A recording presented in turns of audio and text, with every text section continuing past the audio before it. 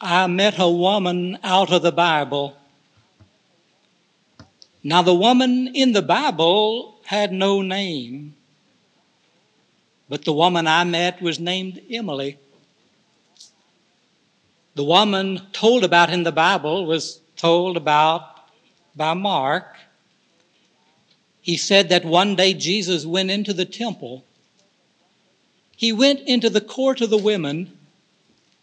He could have gone into the temple beyond that point where the precincts were more sacred, but it was reserved for men only. Jesus wanted to be out where the men and the women were together. And so he took a place there where he could watch the people as they moved about. It was here in the court of the women that the receptacles were placed, that the taxes to the temple could be paid. And so each person who brought taxes to the temple went by these places and dropped their gifts. They were called temple taxes, but in reality, one gave what he chose to give. And the purpose for the collecting of this money was to carry on the work of the temple. It was something like the church budget. And so each person gave according to their desire. Jesus noticed that there were many persons who were quite wealthy. Their robes showed their wealth. The way they carried themselves proved that they were persons of means. He noticed that they were generous in their giving.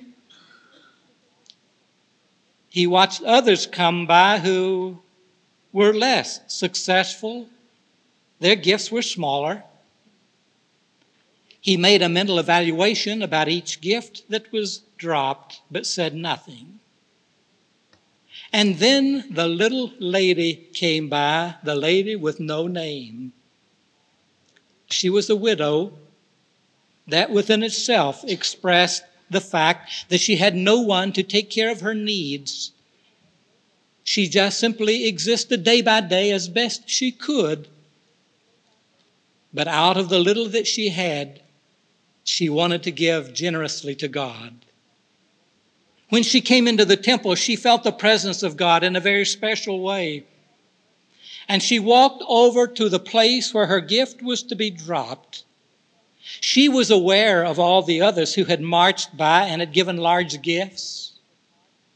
She had 2 copper coins, the smallest of all the coinage of the realm.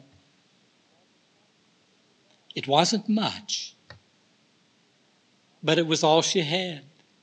How could she give less? She might go hungry for a few days. It might be hard, but here was her opportunity to give what she could to God. She moved up quietly to the place where the coins would be dropped. Mark said that when the others had passed by, they made quite a show of their gifts because they were proud that they were doing so much. But she made no announcement. She slipped up and quietly dropped her 2 coins in and then walked away. I met that woman out of the Bible.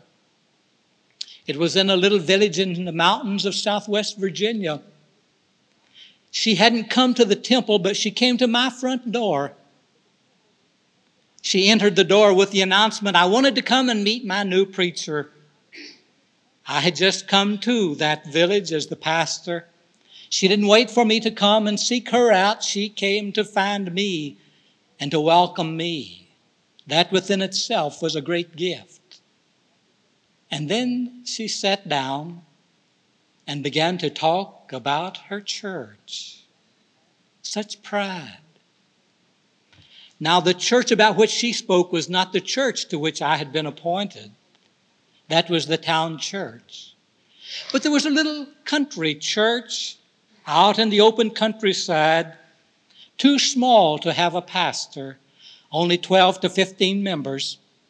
And so it had been adopted by the town church as an outpost church And the pastor went out every morning while Sunday school was being conducted in the town church, and there he preached to that little community of Christians. Then he left and came back into town, and they continued on with their Sunday school. The church was alongside a roadway that the highway department had widened, and in doing so had cut up to the very foundation of the church building. It sat about 6 feet above the highway, and the ground fell away sharply from the very foundation of the church to the roadway. It had been condemned. But the highway department had a heart. They knew that this was the only place for these few people to come to worship. And so they told them they could continue to worship there until they could find a new church. It had been painted at one time, but that had been a long time ago. It set up on a brick foundation on each of the 4 corners of the building, and underneath was only bare space. Cold air forced up through the cracks in the wintertime seemed almost as if one were outdoors. And there in the middle of the room was a large pot-bellied stove that was fed hungrily every Sunday to give some heat to those who huddled about it. She was always there. One day she said to me, "I don't know if I'm giving enough to my church or not." Her only income was a government check. She wanted to use my mind for her arithmetic because she was uneducated. She had never gone to school, but she had learned to read the Bible, and that was all she could read. It's all she wanted to read. And when she told me what she was giving more than 50% of that small check to her church. But what matter? Her needs were so little. She just wanted to have a comfortable place to sleep and enough food to eat. Beyond that, her love was giving to her church. And when they talked about building a new church, she started making pot holders to earn money to build her church. They brought in pennies. It was all she had, but she gave all she had. Her name was Emily. And there where Christ remembers, he has the vision of 2 women. One seated in the temple at Jerusalem and the other in my living room. And a smile crossed his face as he remembered both. You see, these 2 persons reflected one of the greatest lessons that we can ever learn. Successful living is a matter of gratitude, of being aware of God's goodness and the goodness of other people. We may have much and material possessions, but we don't have anything that we're not dependent upon somebody for our having had. It may be someone taught us. It may be someone loved us. Someone gave us advice. Someone helped us in one way or another. Everything that we have because somebody has given it to us.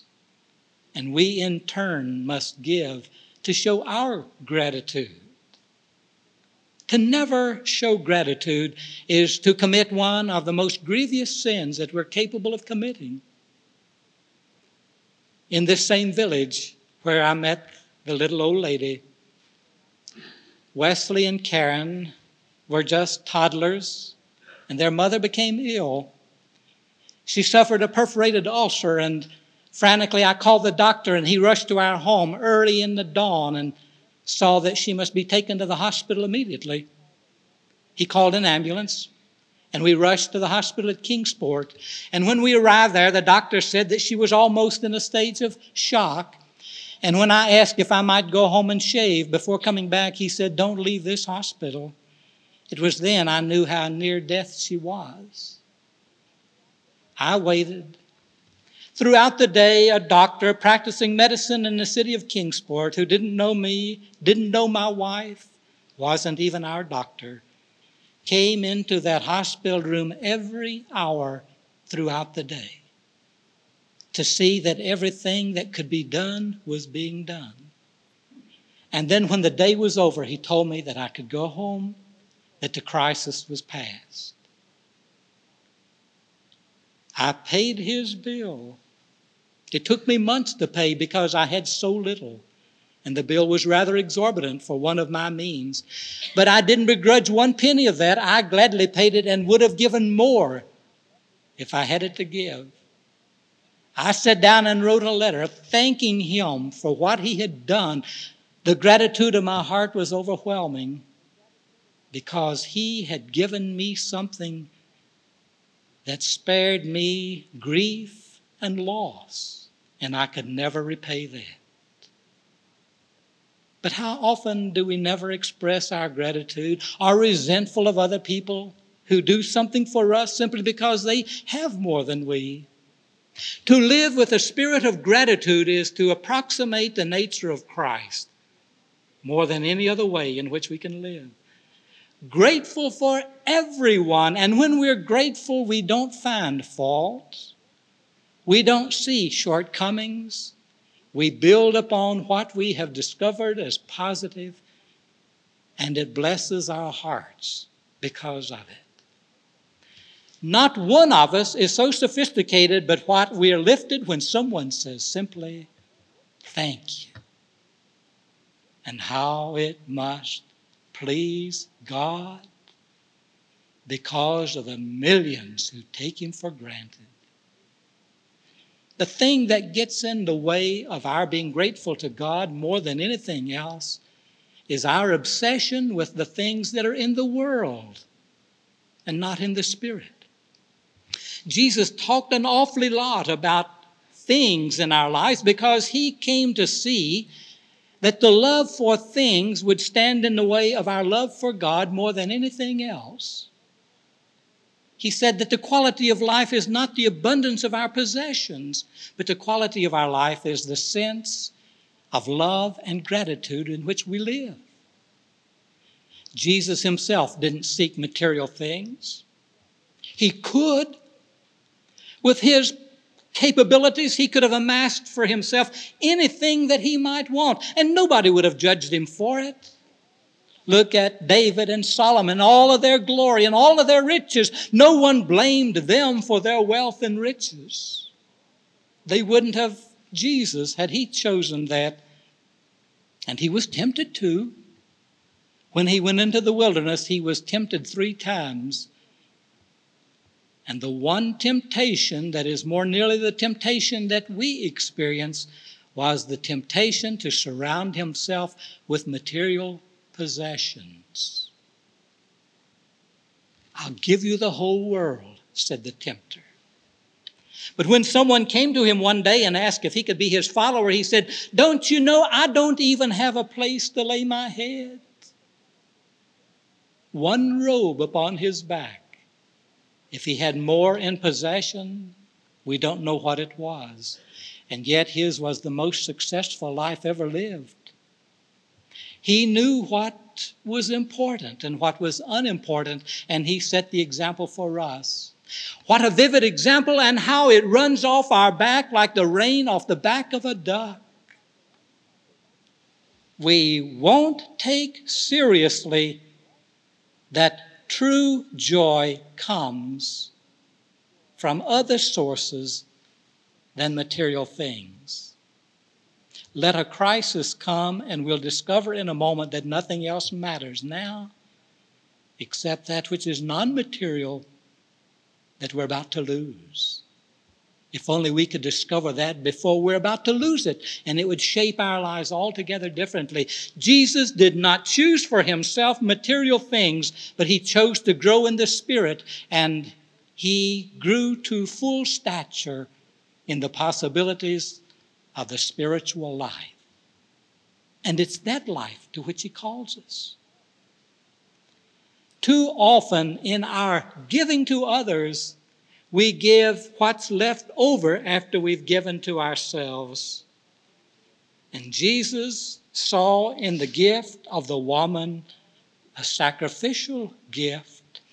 It isn't the size of the gift that matters at all. It's how sacrificially that gift is given. It doesn't matter. You don't even know you've given if you can give it and not even be aware of it. It's only when it pinches a little bit that you get the real joy out of giving. Moss Hart, the great playwright, wrote his autobiography. He called it Act One. He grew up in poverty. He said as a little boy, Christmas was coming, and his father took him down to the shops on Christmas Eve. He wanted to buy him something for Christmas. And every shop they would go into, his eyes would grow wide and bright as he would see the things that he wanted. And he would point them out and he would say, I want this and I want that. And each time his father would say, look for something else. And they went through all the shops and still he didn't have anything for Christmas. And then they left and went back home empty-handed. And he went to his room resentfully. It's Christmas Eve and I don't have a single gift. And my father took me out and showed me all of these things and didn't get me a single one of them. And in his anger and his resentment, he crept over to the door of his father's bedroom and he heard his father speaking to his mother. I didn't have the money to buy anything that he wanted. And then the words gave way to tears. And Moss Hart said, then I knew that as hurt as I was, my father was hurt more deeply because he couldn't give. Emotion comes at the point in which it becomes difficult. But to buy the love and the devotion of our children with gifts that cost us nothing, bring nothing. But when you give to someone something that takes something of yourself to give, it's a real gift. The gift without the giver is bare. And every gift ought to reflect something given of ourselves. In the end, it's what we give away that we have left. We can't take material possessions with us out of this world. We leave them all behind. And when we build up great storehouses of things for the sake of having things, we're building a vacuum in our lives for the things that really matter. One of the buildings on the campus of Oxford College at Emory University was given by a benefactor just before the days of the Depression. The beautiful building sitting on campus, educating young men and women. And then the Depression struck, and the benefactor who had given that beautiful building lost everything that he had. The company failed, and he was penniless. And in the depth of the Depression, one day he was seen on campus, standing out in front of the building that he had given. And a friend walked by and paused and said, don't you wish you had the money now that you gave to build that building? And a smile crossed his face and he said, no. If I hadn't given it, I wouldn't have it. I would have lost it. The only thing I have are those things I gave away. And that's the principle of building up treasures. Our treasures become that which we have given away, not what we have kept for ourselves. John Wesley said, earn all you can, save all you can, and give all you can. And he said, at the moment of my death, censure me if I possess more than 2 silver spoons, one by which I eat my meal here, and the one in my rooms at Bristol. He had amassed a fortune in his lifetime and gave it all away. He left behind only enough to take care of his burying. And in his will he stipulated that those few pounds that he had left were to be given to penniless men to carry his body to its grave. And so it was done. What a majesty to living that we haven't discovered, that comes in living with a sense of gratitude, knowing that what we give is the real substance of what we have. Jesus defined priorities to show us what was important so that we could live by those rules.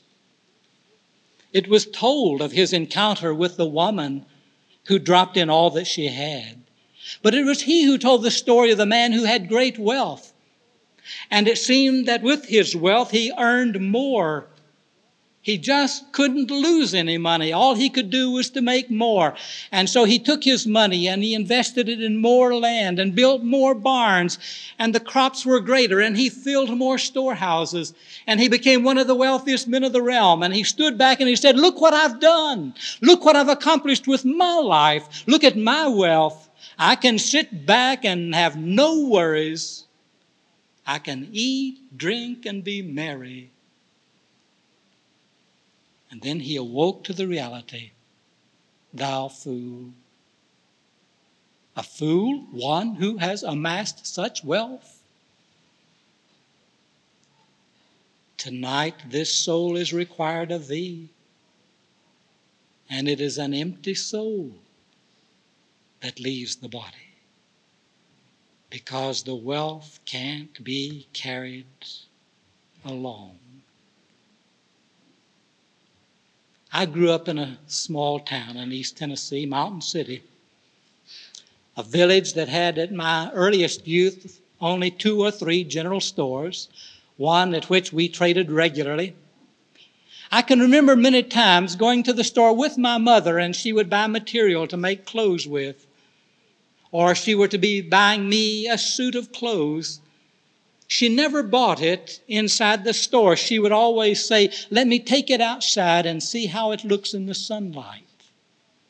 It always looked different outside than it did inside. And so when it was viewed in the sunlight, the true colors came out. The true quality of the material was seen. And in a sense, that's what Jesus tells us. It's when we step through the doorway into the light of eternity that we can see the quality of what we have worn and what we have cared about. It's deceptive here on this side of the door. We presume things that really aren't true. We put values upon things that aren't there. We surround ourselves with inequities, false judgments, and values upon the things that have no value. And it all looks good here on this side of the door because the light of the world reflects all that as priorities. But when we step through the door, we see everything for what it really is. And so much of that which we put great value upon is nothing but cheap sham, show, glitter, valueless. It's stepping through the door that we can see the real value, the things that really matter. Jesus stepped through that door into our world to show us so that we wouldn't have to go through the door before we found out for ourselves. Shame on us when we ignore what he tells us and live by our own values instead. And now this. It all comes down to gratitude, being grateful, realizing that everything that we have is because of somebody else, and knowing that it is what we give that is more the measure of our worth than what we get.